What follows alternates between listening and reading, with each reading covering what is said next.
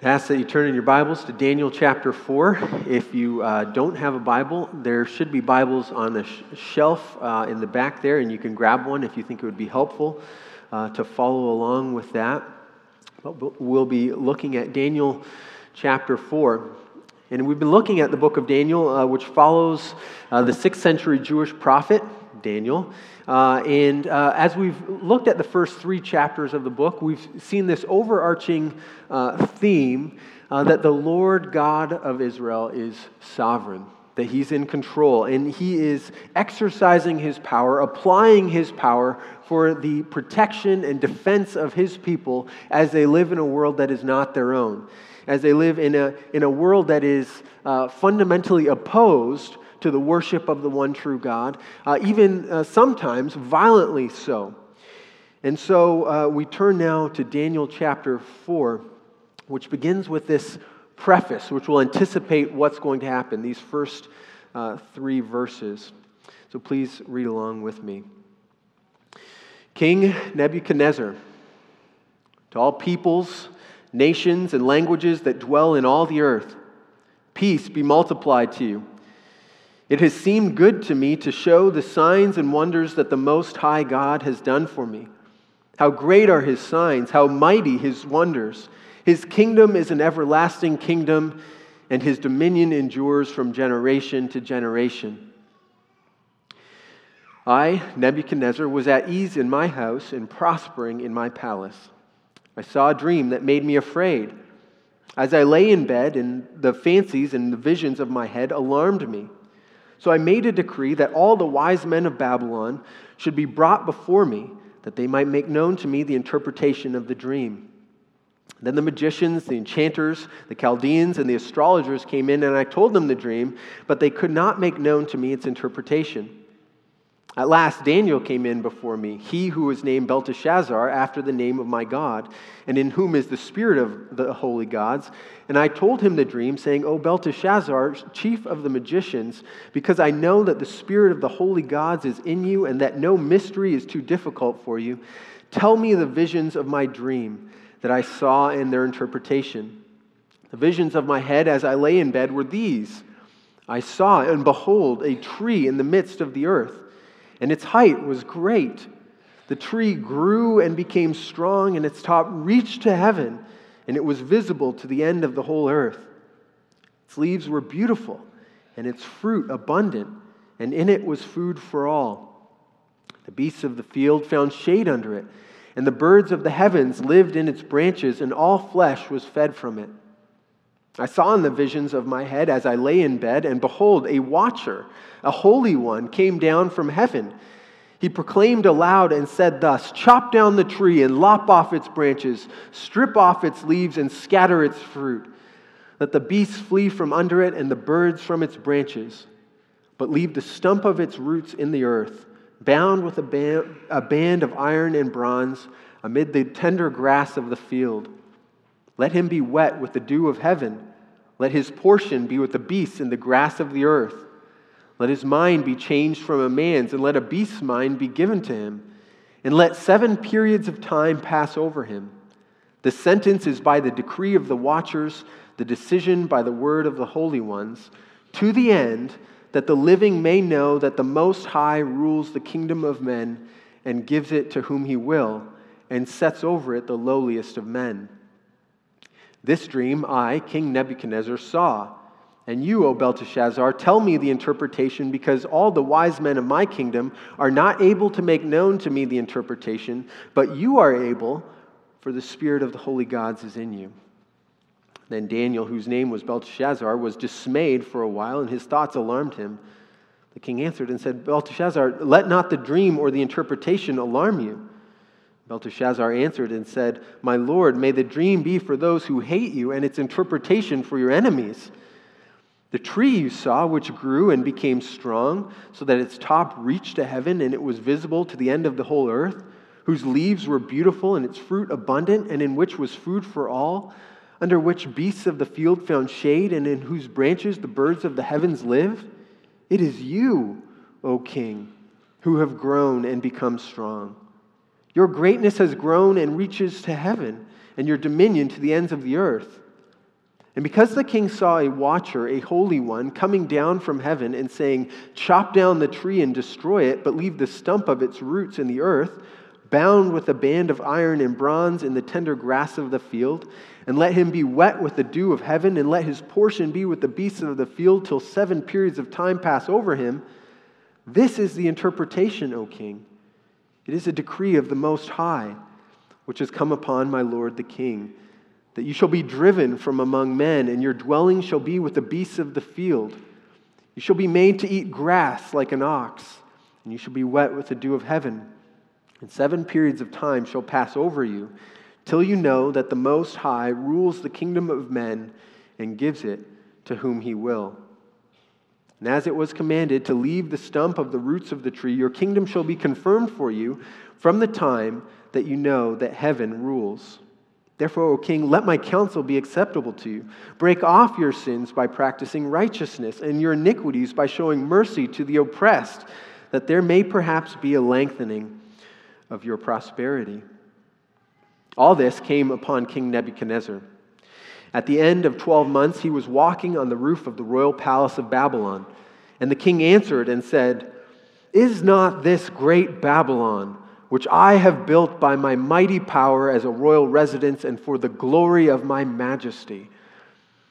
And while the words were still in the king's mouth, there fell a voice from heaven, "O King Nebuchadnezzar, to you it is spoken, the kingdom has departed from you, and you shall be driven from among men, and your dwelling shall be with the beasts of the field. And you shall be made to eat grass like an ox, and 7 periods of time shall pass over you until you know that the Most High rules the kingdom of men and gives it to whom he will."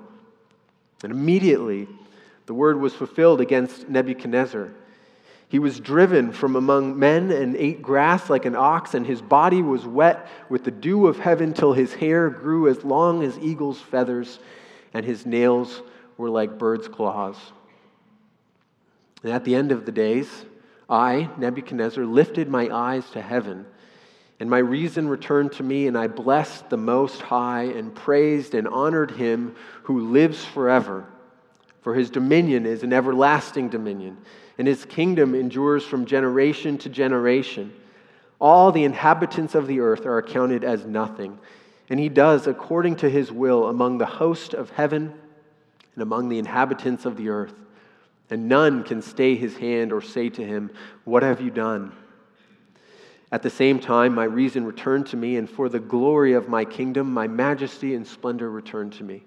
My counselors and my lords sought me, and I was established in my kingdom, and still more greatness was added to me. Now I, Nebuchadnezzar, praise and extol and honor the King of heaven, for all his works are right, and his ways are just. And those who walk in pride, he is able to humble. Let's ask for the Lord's help now. Father in heaven, we admit that we are weak and frail creatures. And even as we come to your word, we need your help. Holy Spirit, we need you to give us eyes to see.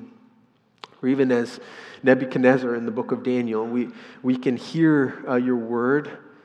Many times we can see your wonderful works, and yet it can have no effect. And it will have no effect until you open our eyes and cause our eyes to lift up to heaven and to see you as the living and true God. So Lord, we ask that you would do that work here. You would give us eyes to see you, perhaps even for the first time.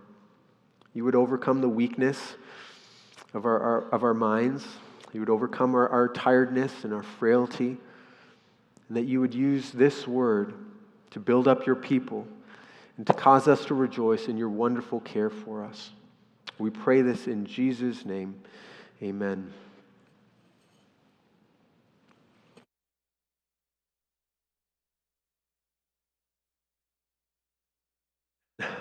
April 2016, Chapman University conducted a survey of 1,500 adults asking a very personal question. What are you afraid of? And do you know what the most commonly held fear was? It was not public speaking, as scary as that might be, or insects. It was not a mass pandemic. It was not climate change, which was fear held by only 32% of people, or running out of money, 40% of people, or even people we love dying, which came in at sixth place. The most commonly held fear at 60%, 20 percentage points higher than the runner-up, was this: a fear of corrupt government officials. I was surprised to see that. 3/5 of people reported that they were very afraid of corruption in government. And if you suppose that was an irregularity, that was the same result that the survey turned in the year before. Similarly, a July 2016 poll conducted by the Associated Press suggested that this fear of government is not confined to either the political left or the political right, but it's indeed a widespread phenomenon across this country.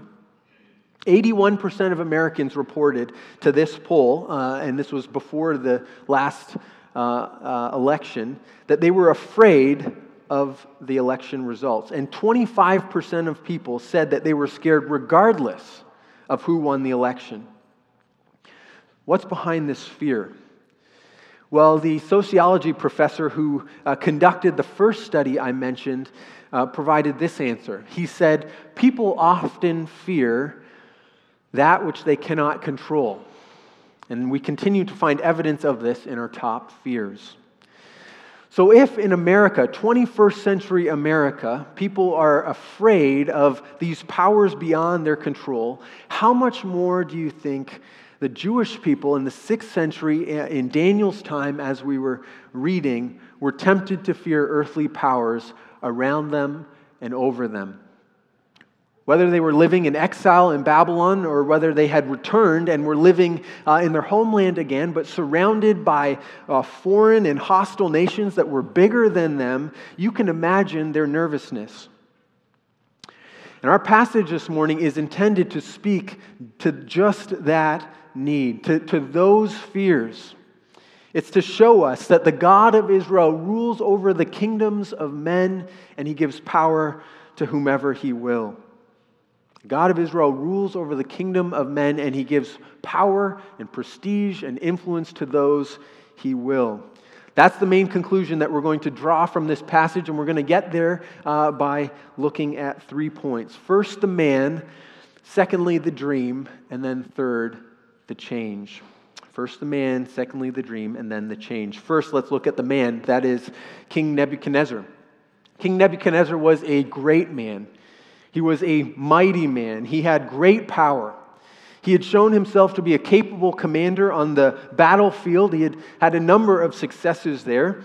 We've already noted in our studies of Daniel that he had laid siege to Jerusalem, and he had plundered it of its temple treasures, and he had plundered its schools of its most promising students, which is why Daniel is in Babylon. And he had also won a significant victory over Egypt, the Battle of Carchemish in 605 BC. He had proven quite effective on the battlefield. He was also a very ruthless man. As a king of a world empire, he had to quash several uprisings. In 2 Kings 25, we read about one of those attempts, and we're told that as Judah rose up against Nebuchadnezzar, Nebuchadnezzar sent his armies to Jerusalem. He laid siege to the capital, starving it for 1, maybe 2 years. And when King Zedekiah, the king at the time, attempted to flee and he was captured, he was brought before Nebuchadnezzar, and Nebuchadnezzar, to send a message, slaughtered Zedekiah's sons in front of him and then put out his eyes, so that the last thing he saw was the murder of his sons. He was a brutal man. He was a powerful man. He was a man of war. He was also a man of great architectural achievement. Babylon, which is located in modern-day Iraq on the Euphrates River, it was a strategic location, and here Nebuchadnezzar had his capital, and he constructed one of the most magnificent cities the ancient world had ever seen. Babylon was heavily fortified. It was surrounded not just by one wall, but by 2 walls. The inner wall of the city was 20 feet thick, which was quite impressive. It was enough for 2 lanes of chariot traffic to pass by on. And this double-walled fortification wrapped around the capital so that any traffic into the city had to pass through one of the gates that Nebuchadnezzar played a role in constructing. And each of these gates were named after one of the gods or goddesses of Babylon. So, for example, if you had come to Babylon in this day, you might pass through the Ishtar Gate, named after the god of love and fertility and war in Babylon, and you would pass through this lavishly decorated gate, and then you would be ushered along this 1,000-yard procession way into the heart of the city. All very impressive, nothing like it in the ancient world. And when you came down this procession way, there was this great tower, 300 feet high, with a temple to the god of Marduk, the creator god in Babylonian mythology, right at the top there. And there was 40 some odd, maybe more temples scattered throughout Babylon, which Nebuchadnezzar had filled with the spoils he had taken in war. It was, from a worldly perspective, it was an incredible city.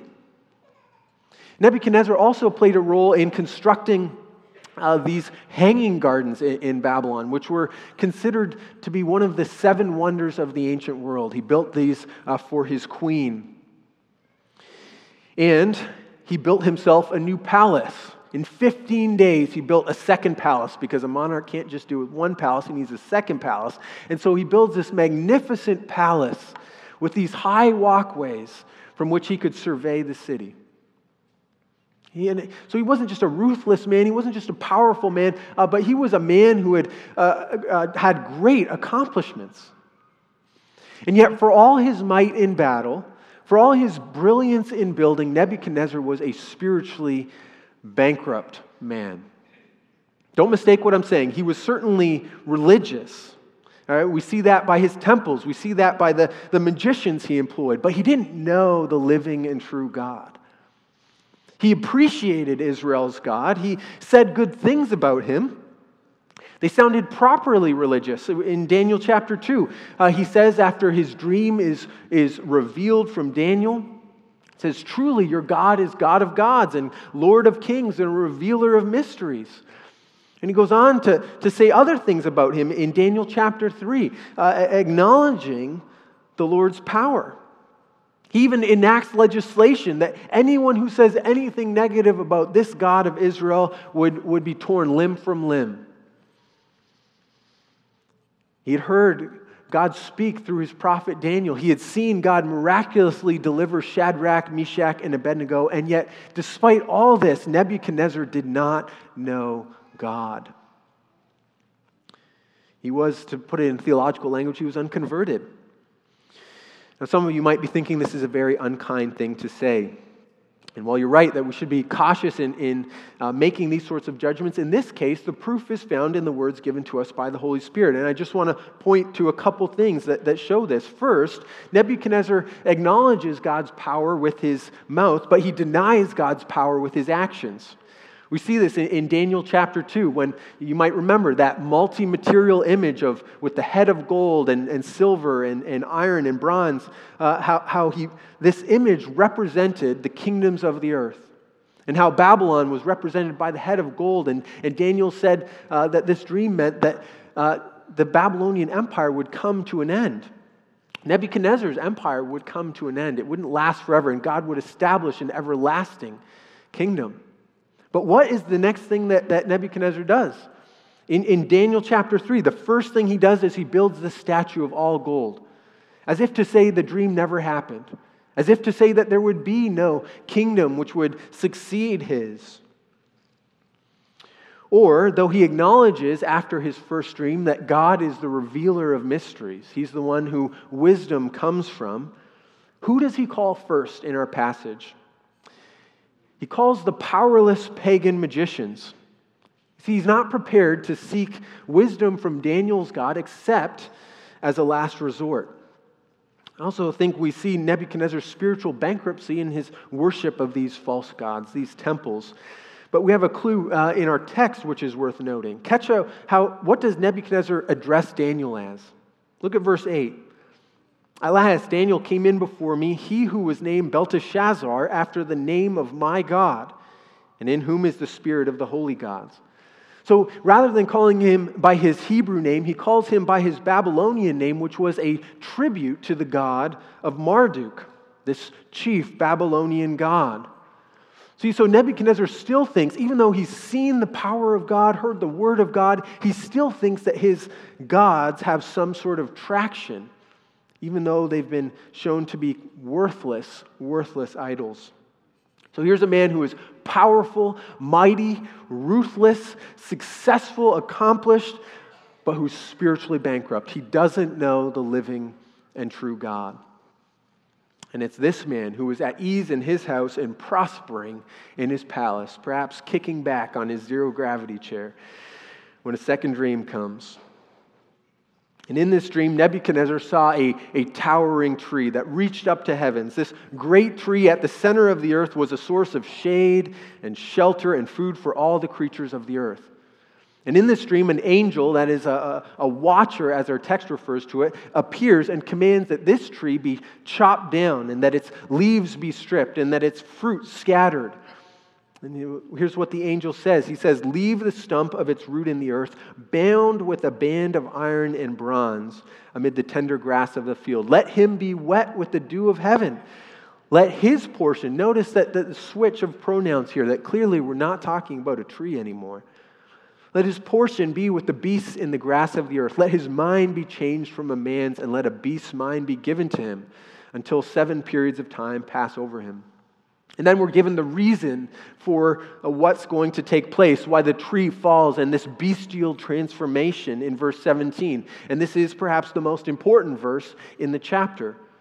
"This sentence is to the end that the living may know the Most High rules the kingdom of men and gives it to whom he will and sets over it the lowliest of men." Now, the dream does not seem as mysterious as the dream that Daniel had interpreted in Daniel chapter 2. And this dream comes with a statement of purpose, a statement of explanation. And yet Nebuchadnezzar is still not exactly certain about what the dream means. And so he calls for his not-so-wise men. And not surprisingly, these men, who have been a recurring picture of ineptitude in the book of Daniel with their hocus-pocus, show that they can do nothing to provide clarity.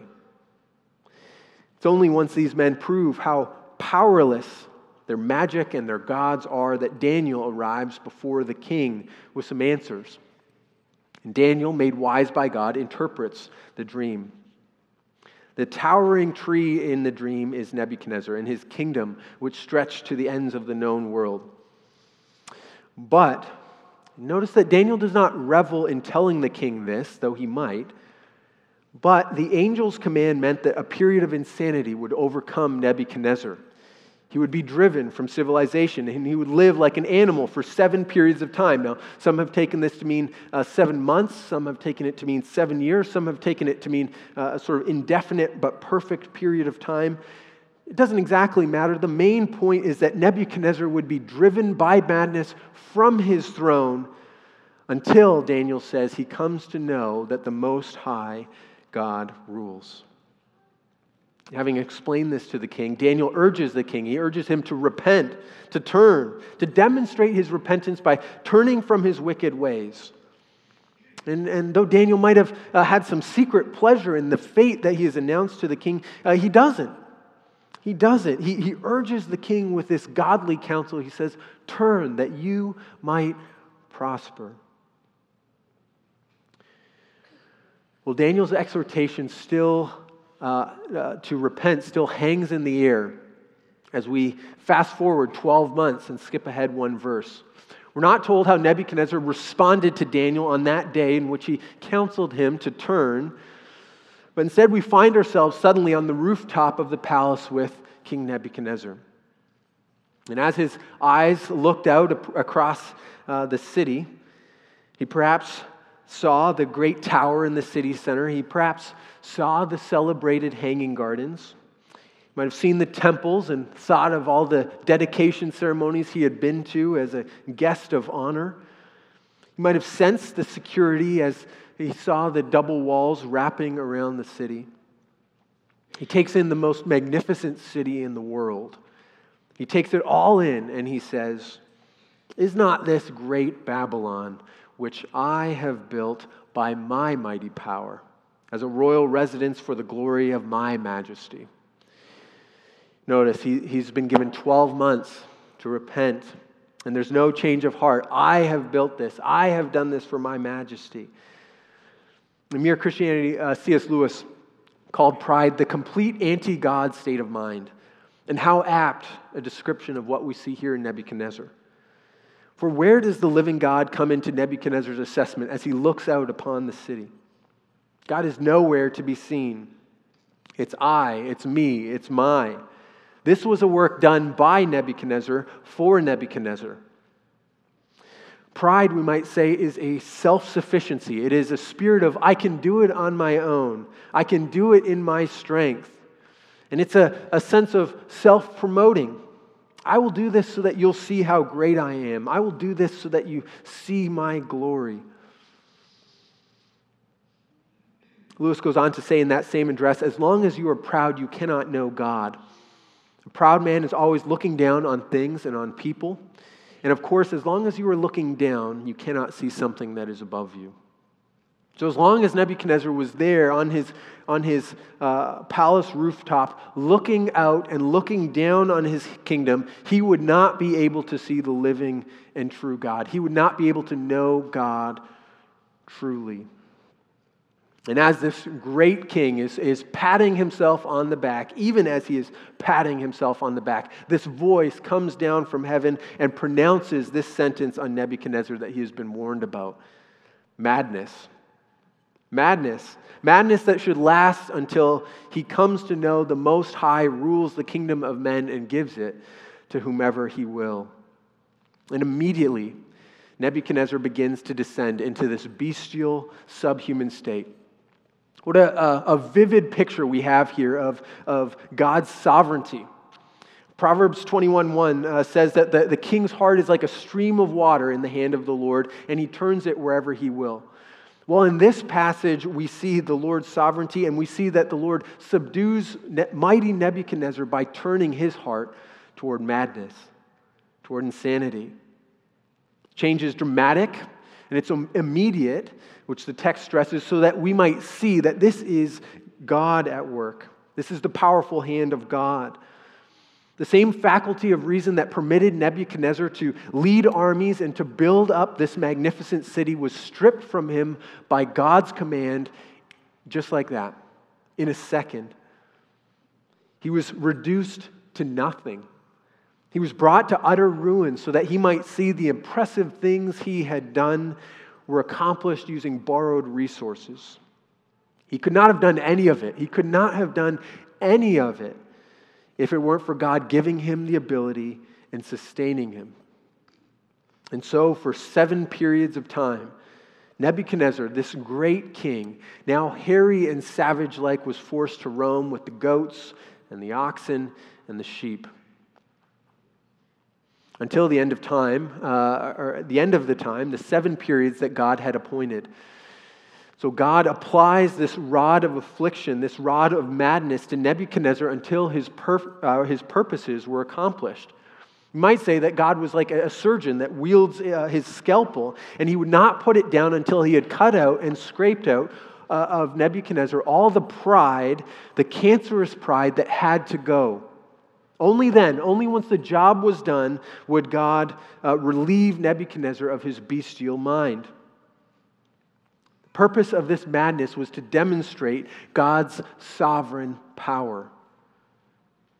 And then to humble Nebuchadnezzar because he sees God's sovereign power. God is the true king over the kingdoms of men. Even mighty men like King Nebuchadnezzar, even great men like him, they are beneath God's power. God gives them power. God gives them prestige. Nebuchadnezzar was on the throne of magnificent Babylon by God's decree, not by his own might or his own cunning. And by God's appointment, at the end of 7 seasons, the king's eyes are opened suddenly to this truth. The king's pride is cast down and his eyes are lifted up. Nebuchadnezzar is no longer looking out, he's no longer looking down, but he looks up at God and he's changed. The change is not only in the return of his reason, but the change is also that he suddenly sees God truly for the first time. Let me point out 4 quick aspects in which of this spiritual transformation of Nebuchadnezzar. First, he sees God as great. Both in the preface that was attached to this chapter and in these concluding verses, Nebuchadnezzar sees God as being infinitely great. God's kingdom does not end. God is sovereign. He does what he wishes in heaven and on earth. Nebuchadnezzar comes to see that the God of Israel rules over the kings of men and he gives it to whoever he will. Whatever Nebuchadnezzar was, he now realizes it is by God's hand. Secondly, he sees that we are small.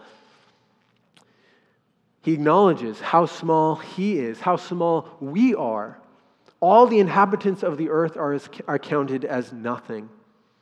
It's no small coincidence that when Nebuchadnezzar sees God properly for the first time, when he sees him truly, he comes to this realization.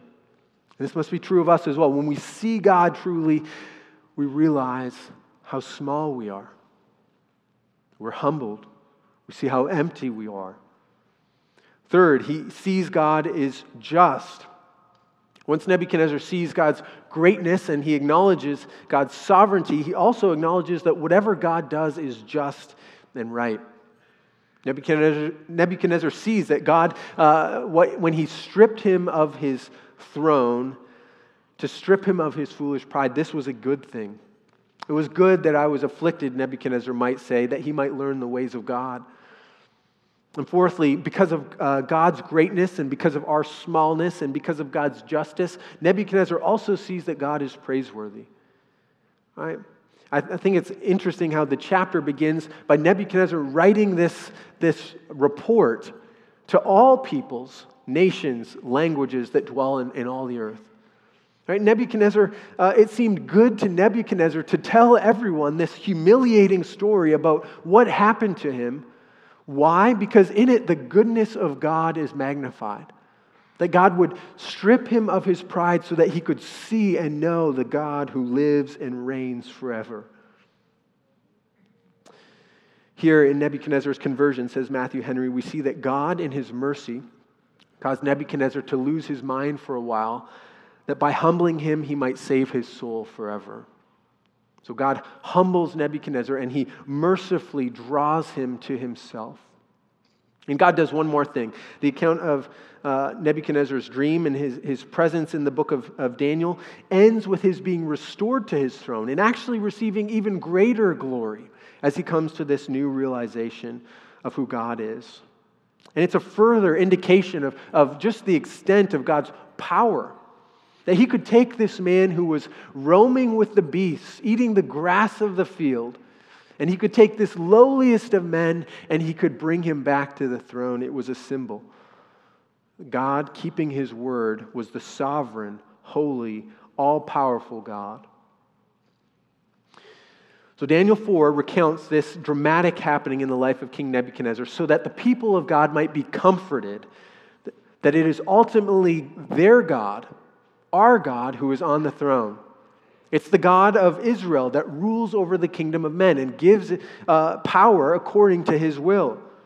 He doesn't relinquish the reins of power, as one commentator put it, to men, whether they be good or wicked, but he remains in complete control even over the most powerful of men, such as King Nebuchadnezzar. For God's people who were hearing this message of Daniel for the first time, this was an incredibly important point for them to hear. Whether they were still in exile and in a hostile world, or whether they had returned to the promised land and were surrounded by these enemies who sought to do them harm, they needed to hear this message. People who are living as exiles, living in a world not their own, with powers that are out of their control, need to be reminded of this message that God is sovereign.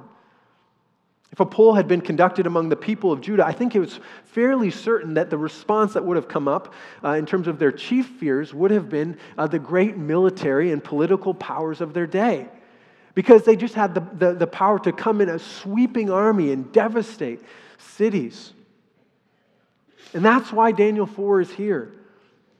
Though Judah was not in control, Judah need not fear because the Lord was in control. In our passage, we see God's sovereignty exercised at the highest levels of worldly power. The most powerful earthly men are held in the palm of God. Even wicked men, such as Nebuchadnezzar was, they are only in power because God has placed them there to accomplish His holy purposes. The throne room of Babylon, just like the White House in Washington, was not outside the jurisdiction of God. And it's this message that the church needs to be reminded of here today. We live in a time, as was indicated by those studies, that is filled with great fear about how power is used or abused. So we need to be reminded again and again and again that the Lord is sovereign. We need this message from Daniel 4 to inoculate us against the fearfulness of the world that is around us. We're not to mimic the fearfulness of people who are anxious with every headline. When international tensions run high and the world is gripped by fear at the prospect of a nuclear war with North Korea, the Lord rules. Just as the Lord was sovereign over Nebuchadnezzar, He is equally sovereign over the President of the United States and the leader of North Korea. They are in His hand and under His control. When the church in certain parts of the world is systematically, relentlessly persecuted and Christians are fired and arrested and killed even, the Lord rules. When the political world at home is in tumult and uncertainty seemingly reigns, no, it's still the Lord who rules. When Supreme Court issues edicts that codify wickedness in the land, the Lord still rules. And it's not just among the highest level of powers that the Lord rules in this world, but it is, of course, true in the everyday business and difficulties of life. The Lord rules there too. He does according to His will among the hosts of heaven and among the inhabitants of the earth, and none can stay His hand. Monday at work, the Lord rules.